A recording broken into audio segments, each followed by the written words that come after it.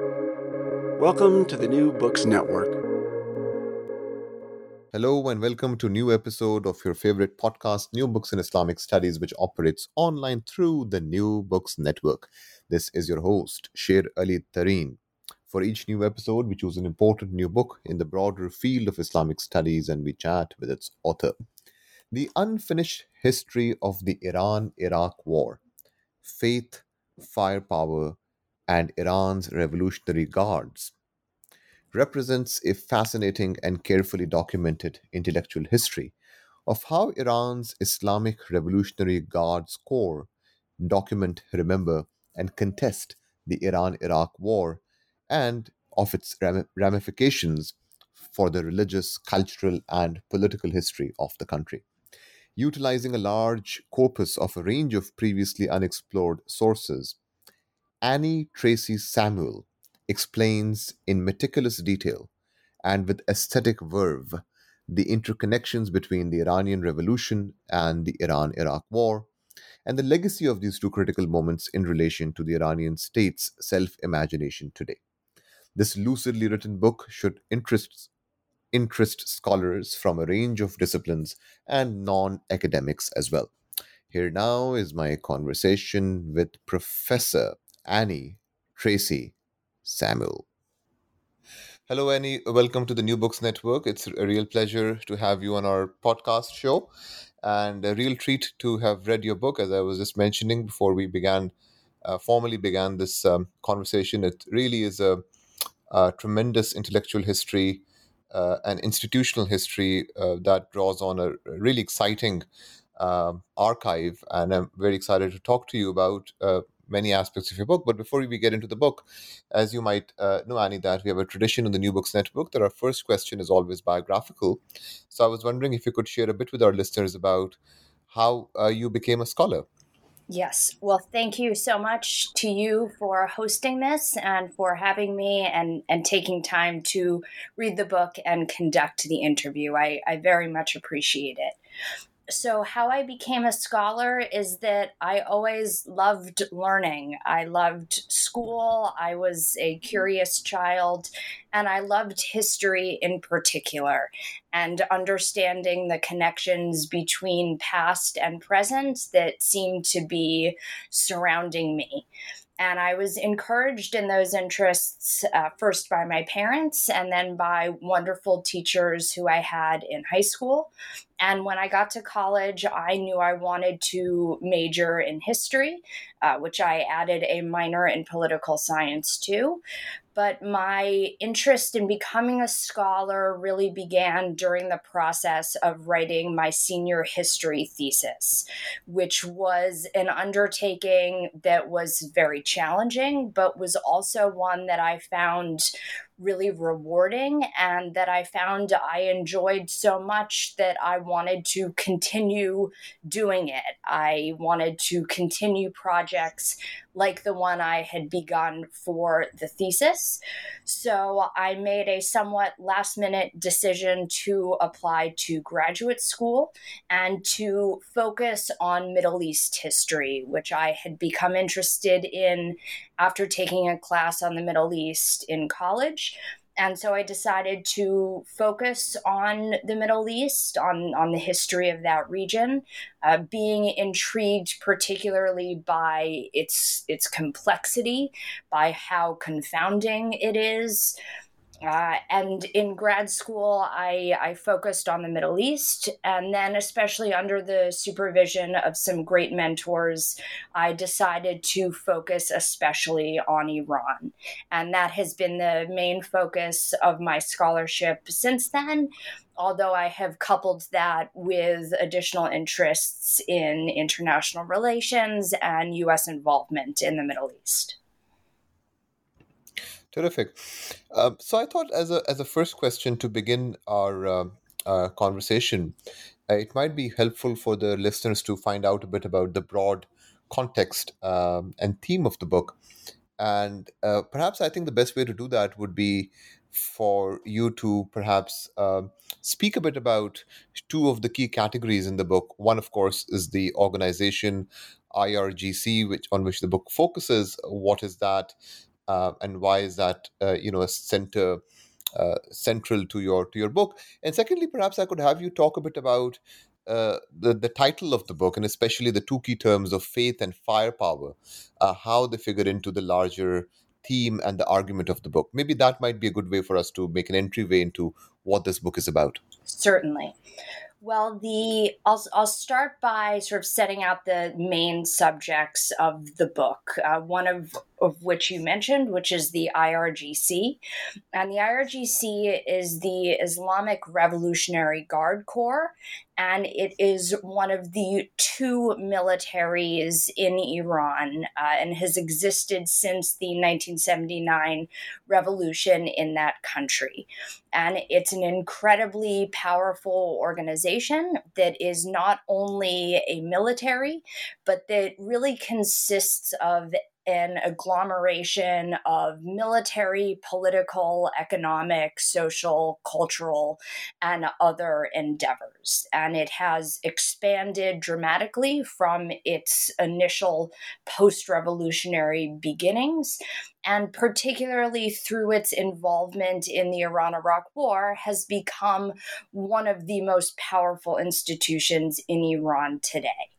And that, of course, is the other main subject of the book, which is the Iran Iraq War, which was a brutal war fought between the states of Iran and Iraq from 1980 to 1988.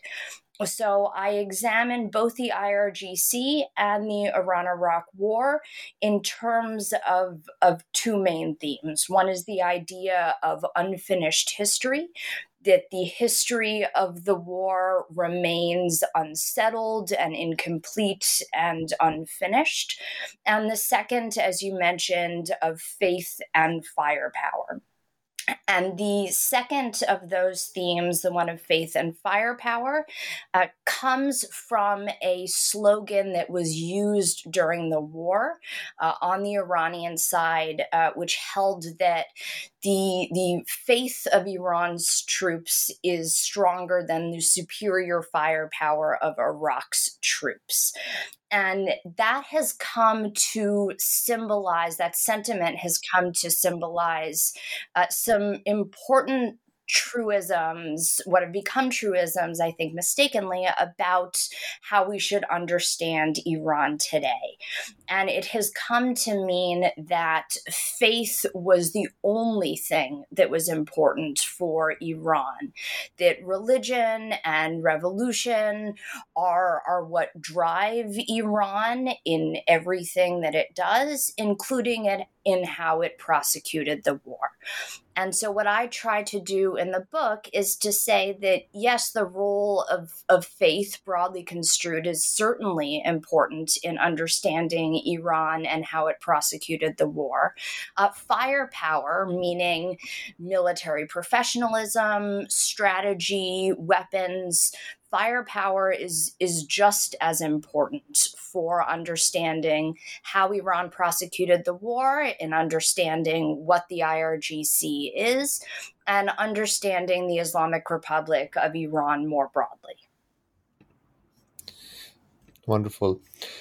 Uh, Before we get into the ways in which the IRGC has remembered and narrated and documented the Iran Iraq War and some of its implications, which is the bulk of the book, I thought before we get into that, it might be useful for us to discuss what comes in the earlier part of the book, which is basically the documentation of the war and the kind of infrastructure, I guess the institutional and discursive infrastructure that went into uh, making this archive possible. So I was wondering if you could actually speak a bit about your archive first. What kinds of sources have did you consider and examine, and maybe connect that to the larger sort of documentational infrastructure, so to say, that the IRGC amassed and depended on in assembling the kind of archive that you then examined. Yes. If that makes sense. Yeah. Absolutely. So this is a question that relates, I think, to how this book really came about. And it came about because of the sources that form the basis of the book and the arguments I make in the book. And the project began as a PhD dissertation, as many first books do. And the dissertation was initially looking at the rather broad subject of Iranian foreign policy in the 1980s. And I was on a trip to the Library of Congress in Washington, D.C., to look for various sources on that subject. And in the course of that research, I found a very large collection of sources produced by the IRGC, which I hadn't heard anything about and which I found very surprising.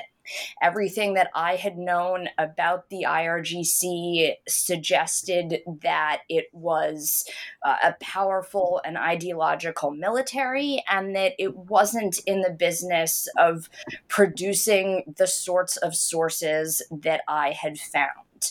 And these sources were large. They were quite scholarly and academic and well referenced, and they were extensive, and they all focused on this issue of the Iran-Iraq War. And so when I came across these sources, I knew as a historian that I was really onto something. And so I made those sources the focus first of the dissertation and then of the book. So what these sources are is, most broadly, they are a history of the Iran-Iraq War that has been written by the IRGC. And they consist of a range of historical publications produced primarily by what is now known as the Holy Defense Research and Documentation Center. Holy Defense, or Sacred Defense, is how the Iran-Iraq War is often referred to in Iran. So the Holy Defense Research and Documentation Center is a branch within the IRGC that is solely devoted to documenting and writing the history of the Iran-Iraq War. It used to be called the Center for War Studies and Research, but now it's called this Holy Defense Research and Documentation Center.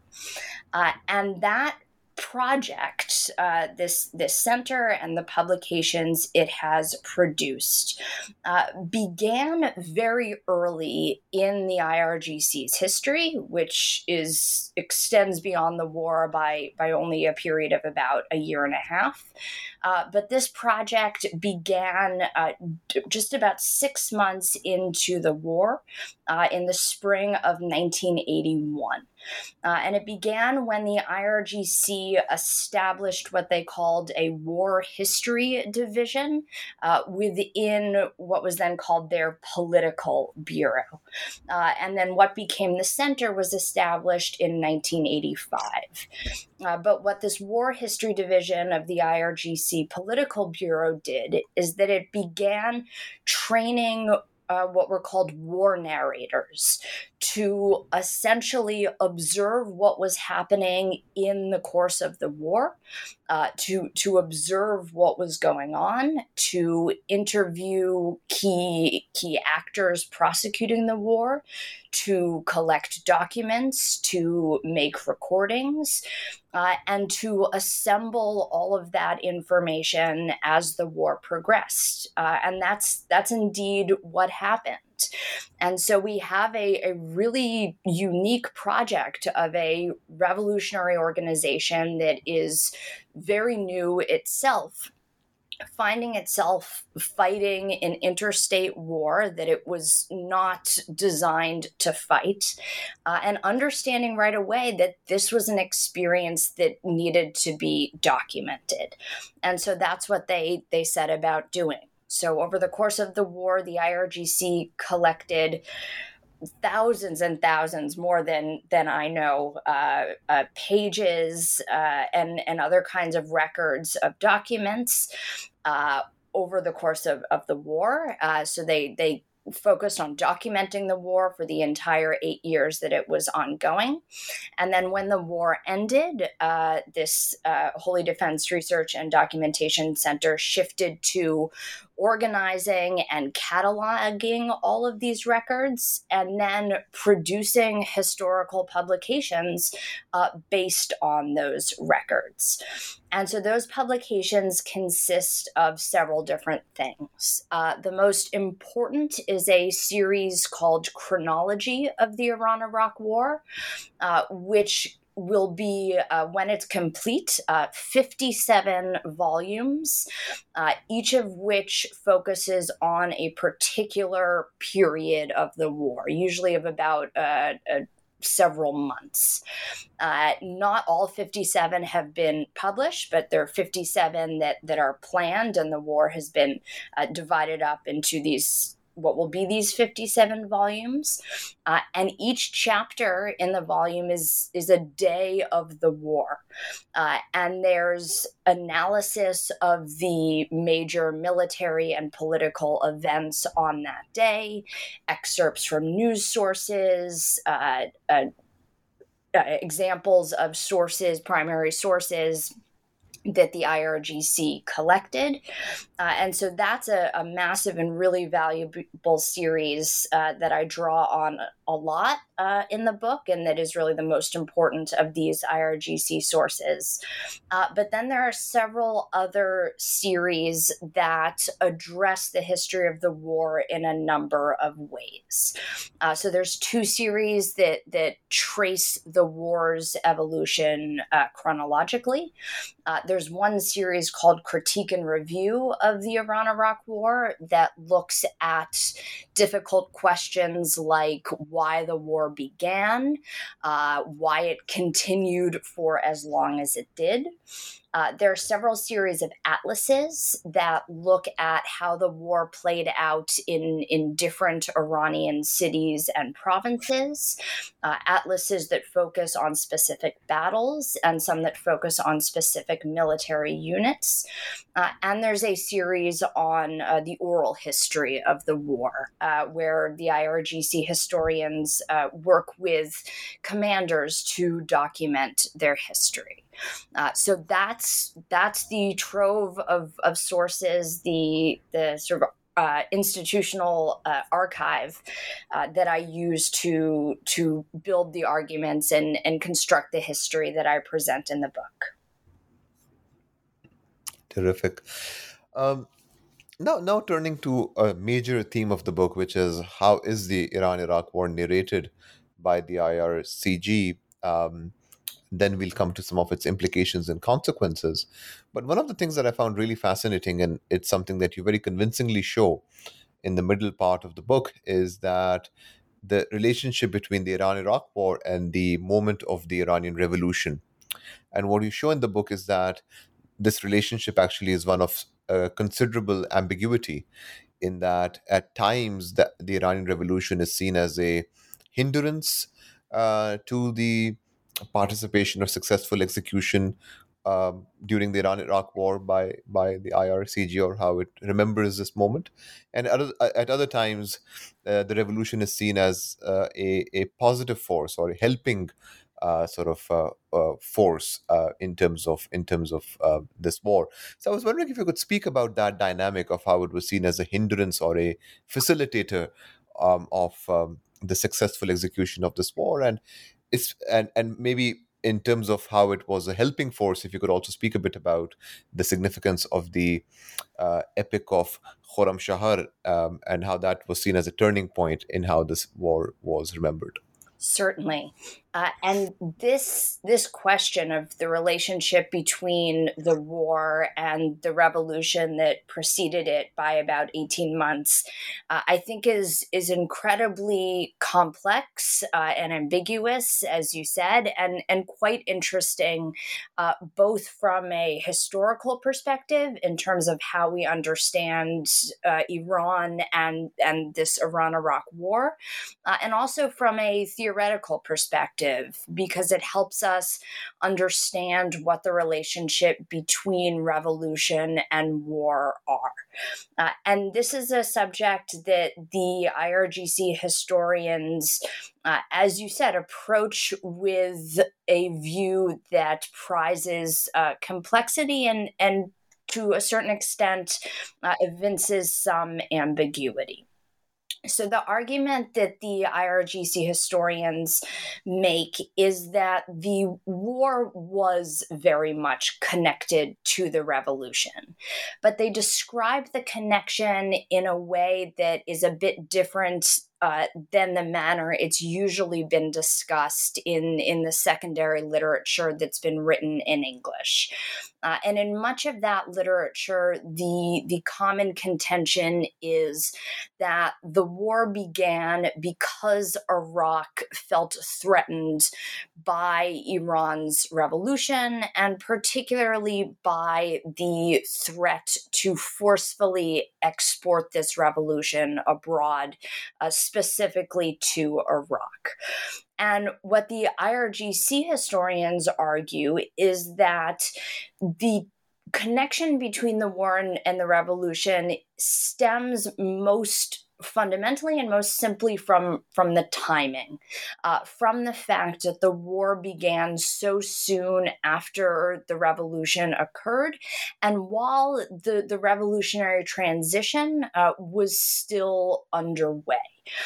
So they acknowledge that the revolution was seen as a threat, was perceived as a threat by Iraq and others, but they characterize that threat as sort of fear of what the revolution might do or become, sort of a confrontation that was intrinsic to the revolution itself, rather than policies to actively export it. And for the IRGC, what's so important is to understand, again, the timing, that this war began in the midst of a transition that had started but not yet ended. And that was intentional in their estimation, because Iraq made the calculation that this was the time to attack Iran, when the threat of the revolution was such that it could be effectively countered, that the revolution was not yet institutionalized, and so it could be effectively dealt with at that point. So the idea was to attack Iran at a time when its armed forces in particular were in a very weak and transitory state. When the regular military that had been held over from the previous regime had been severely weakened and demoralized, when the IRGC was barely getting itself off the ground and was in no way prepared for a conventional war like the one it was about to face. And so conditions like that provided the opportunity for Iraq to invade, and also made it incredibly difficult for Iran to prosecute the war, especially in its initial certainly its initial couple of months, and then in its first sort of 2 years. And so during that period, the revolutionary transition was ongoing in a manner that hindered Iran's war effort. But at the same time, the IRGC historians also assert that in some respects, the revolution helped the war effort because it helped to mobilize the population to fight the war. People in Iran were sort of already mobilized because of the revolution. So instead of settling down into sort of more normal, non-revolutionary times, people were still active and were prepared to engage in confronting the Iraqi invasion. And people also viewed the invasion, the IRG historians assert rightfully so, as an attack not just on the country or the nation or on the territory, but on the revolution. And so this view that there was so much at stake at the war, that they were fighting to protect their country and their revolution, helped people contribute to the defense and helped them prosecute the war. And I think we can see that especially in this epic of Khorramshahr, which you mentioned.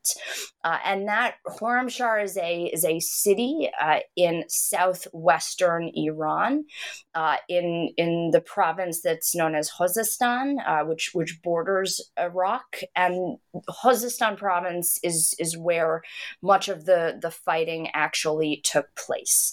And Khorramshahr was the site of two of the most consequential battles and some of the bloodiest battles of the war. First, in Iraq's efforts to occupy the city in the first months of the war, which it did successfully only after its second attempt to do so at the end of October 1980. And then the city remained under occupation until Iranian forces were able to retake it, which was in the spring of 1982. So for a year and a half, the city was occupied.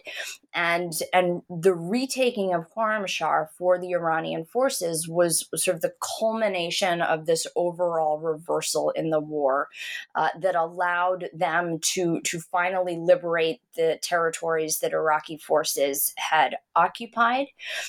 And the successful campaign to retake the city represented a case where faith, where the revolution could be used effectively in battle. And that's because of the particular way that this battle was fought, the way that the IRGC helped organize the campaign, how they relied on sort of less traditional military tactics to overcome what was still Iraq's superiority in firepower. Wonderful. Now, turning to another key theme of the book, which is also mentioned in the title as well, which is this idea of the war as something unfinished, as something that may have ended in terms of how we in terms of a historical event, but it continues as an important normative force in the imaginaries of the members of the Revolutionary Guard until today. Could you speak a bit about that theme and what it means to your actors, this idea of the war as unfinished, and why is that such an important idea, both to these actors and to the argument of your book? Great. So the war remains unfinished, I think, in several respects. First is that it ended inconclusively. So even though it formally did come to an end, it did so in a really inconclusive manner for both sides. And I think especially for Iran, as it had attempted to go on the offensive in the summer of 1982 in an attempt to force recognition of its ceasefire terms.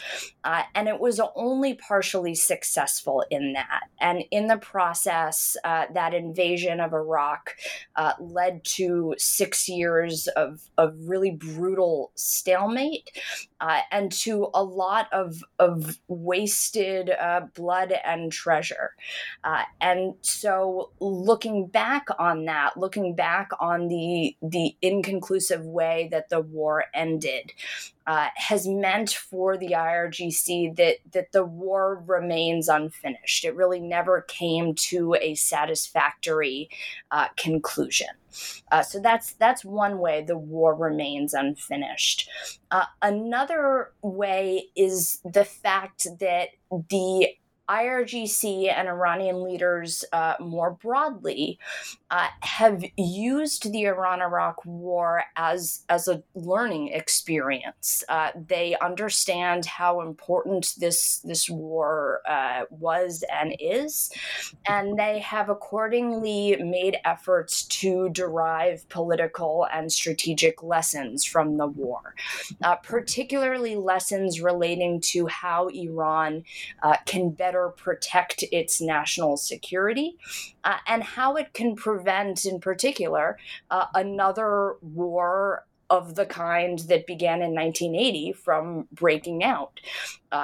Deterrence is a principle of national security that many countries prioritize, but it's particularly important for Iran, given that it was invaded and it was thrown into this 8-year-long war.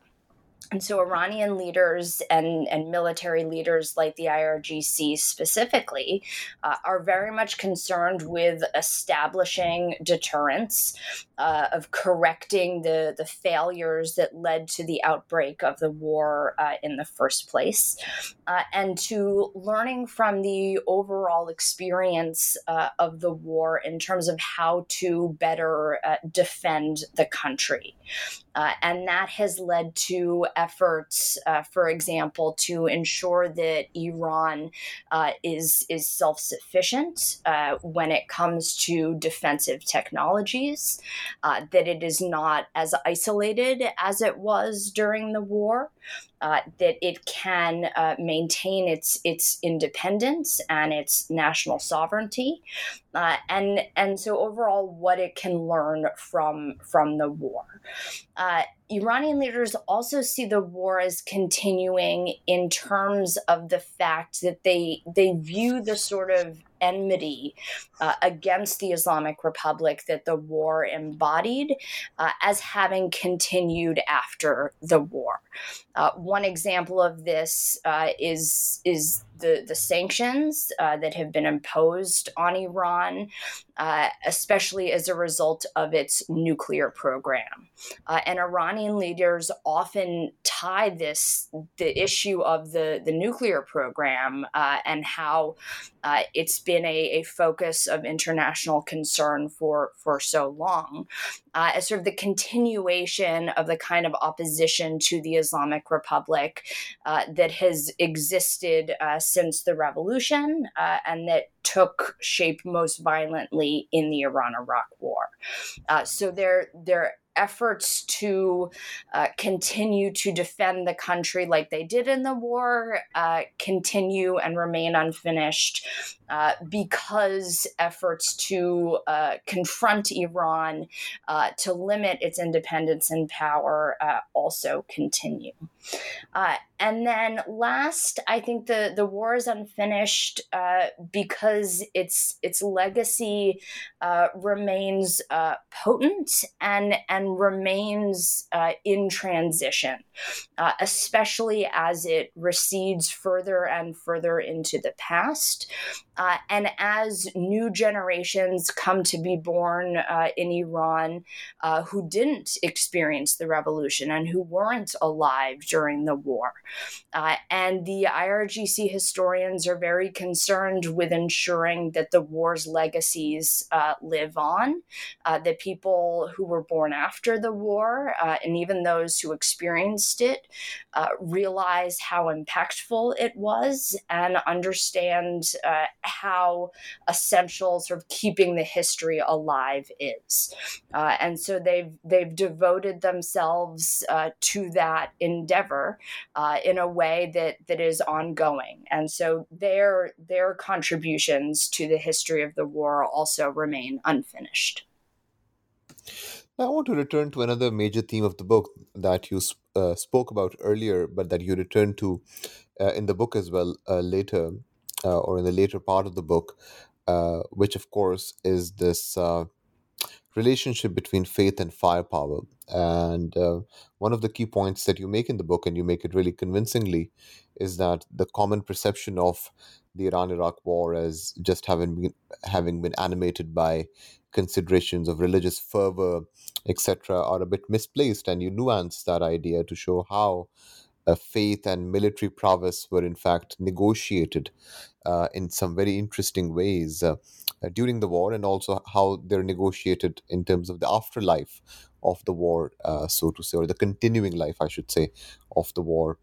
Uh, so to say. So, could you speak a bit again about that key theme and that argument of your book of not just reducing the memory of this war just to religious motivations? Yes. And I really like how you put it there, right? It's about not reducing the war to purely religious motivations. And so, what I wanted to do was not to argue that faith, that religion weren't important. Quite the contrary, they were immensely important. But what I wanted to do was to complicate this notion that it was all about faith, that Iranians were completely animated by religious fervor, were sort of irrationally obsessed with martyrdom, with sort of religious principles and religious callings, that this war was completely subsumed within a larger crusade to liberate Karbala from the Iraqi regime, and then to march onward to liberate Jerusalem, which I think is characteristic, unfortunately, of the way that Iran has been portrayed for too long. So, as I said, faith, religion certainly are important, but it doesn't mean that they were everything. And so we should understand the war for what it was, that it for Iran, it was a war that was fought, especially in the first 2 years, in defense, in response to a foreign invasion. And faced with this foreign invasion that it was in no way prepared to confront, Iran had to rely on all of the tools at its disposal, which included both faith and firepower. And one of the reasons why faith was so important to Iran was that it was one of the very few areas that it had the advantage over Iraq. Iraq had superior weaponry, superior support, superior firepower, and sort of all the senses I use it in the book, in all respects throughout the war. Iran had immense difficulty securing weapons and spare parts, and any of the kind of sort of military material it needed to fight this war. But what it did have was a relatively committed population, and a relatively more committed soldiery. Iraqi soldiers had quite poor morale during the conflict, whereas Iranian soldiers, for most of it at least, had much greater commitment to the war effort. And so what the IRGC sources argue is that was a real benefit to Iran. Having a larger population and a more committed population was a real benefit to Iran, was one of the few areas that it could be stronger and it could use effectively against Iraq's superior firepower.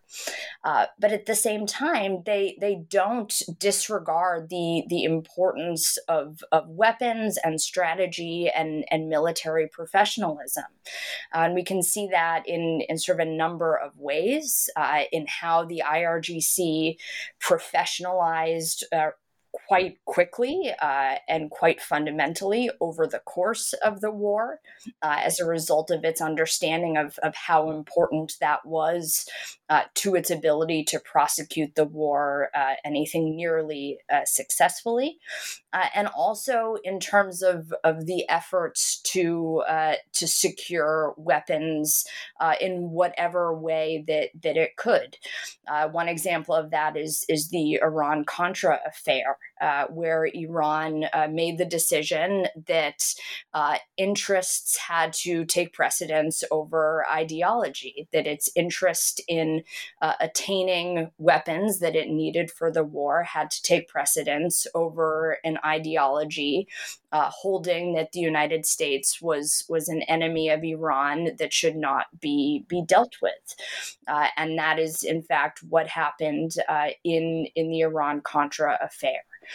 So the idea is to again complicate this picture and to understand how both faith and firepower were important to the prosecution of the war and to understanding the IRGC as an institution today. As a final substantive question, I wanted to ask you about the significance of the war today, or the significance of the history that you tell about the war today. You begin the book with this narrative about three very different ideologically positioned actors on the Iranian scene in the contemporary moment being on agreement with the one thing, that this is a war, and especially the treatment of the US during this war, that Iranian society will never forget.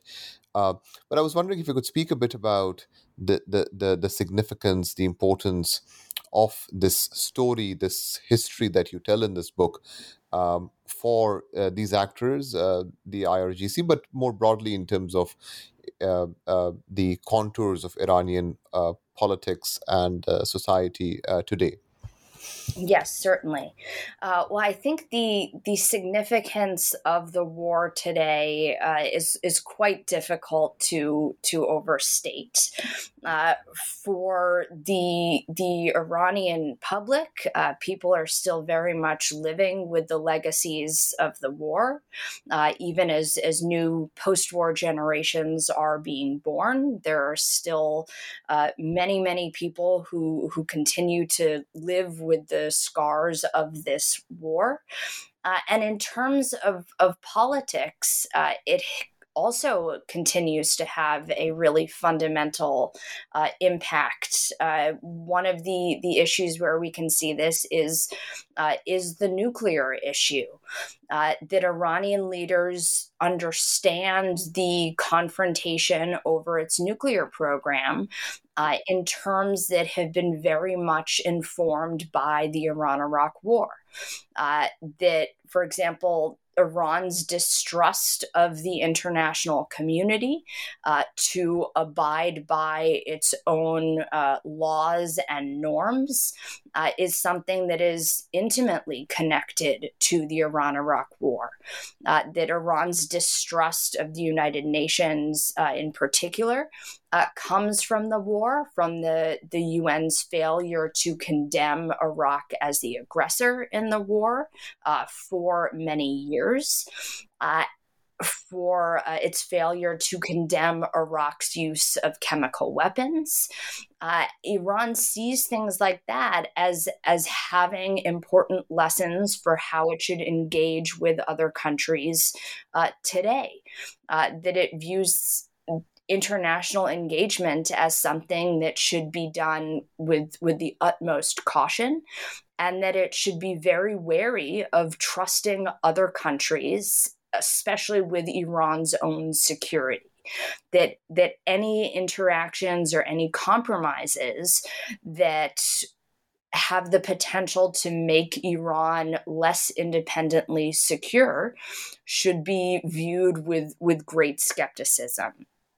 And in that light, I think we can understand the difficulty of concluding the 2015 nuclear deal, the JCPOA, the Joint Comprehensive Plan of Action, in a new light and understand why it was so difficult for Iran to trust the UN, to trust the United States.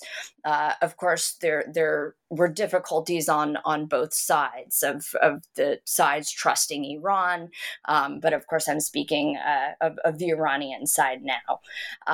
So how challenging it was for Iran to undertake that kind of engagement, and then what it meant when the United States withdrew from the nuclear deal. That for Iran, that seemed to justify the sort of warnings that I describe in the beginning of the book from very different leaders, including Supreme Leader Khamenei, the former foreign minister Mohammad Javad Zarif, an IRGC commander, who all connect Iran's ongoing distrust of the United States specifically to the Iran-Iraq War, and make the case that if relations between Iran and the United States are going to improve, this distrust stemming from the war is going to have to be addressed. So that's sort of about the political influence of the war. But I'll also say, just to conclude and briefly, that I think the importance of the war comes too from how history is viewed and how the IRGC views history. That they view history, somewhat surprisingly, as absolutely critical, really as an imperative, that they understand that the role that history has in shaping national identity, in shaping political culture, and shaping the sort of common imaginary. And they want to work based on that understanding and to realize the need to ensure that history isn't lost and that the history of the war is kept alive. The Unfinished History of the Iran Iraq War, Faith, Firepower, and Iran's Revolutionary Guards by Professor Annie Tracy Samuel, published by Cambridge University Press in 2022. Thank you so much, Annie, for your time, for the generosity of your time, and for this really exciting and fascinating book, and for your very lucid and analytically profitable answers to my questions today. I'm sure our listeners really enjoyed the conversation and will learn a lot from it, and as well as they will from the book too. So thank you so much for your time. Thank you so much. I appreciate it. So this was my conversation with Professor Annie Tracy Samuel about her wonderful new book, The Unfinished History of the Iran-Iraq War. I hope you enjoyed this episode of New Books in Islamic Studies, which, remember, operates online through the New Books Network. I hope you will also join us next time for another fresh episode of your favorite podcast. Note it, name it, NBIS. Until then, this is your host, Sher Ali Tareen, signing off. Take care, stay well, and keep listening to New Books in Islamic Studies.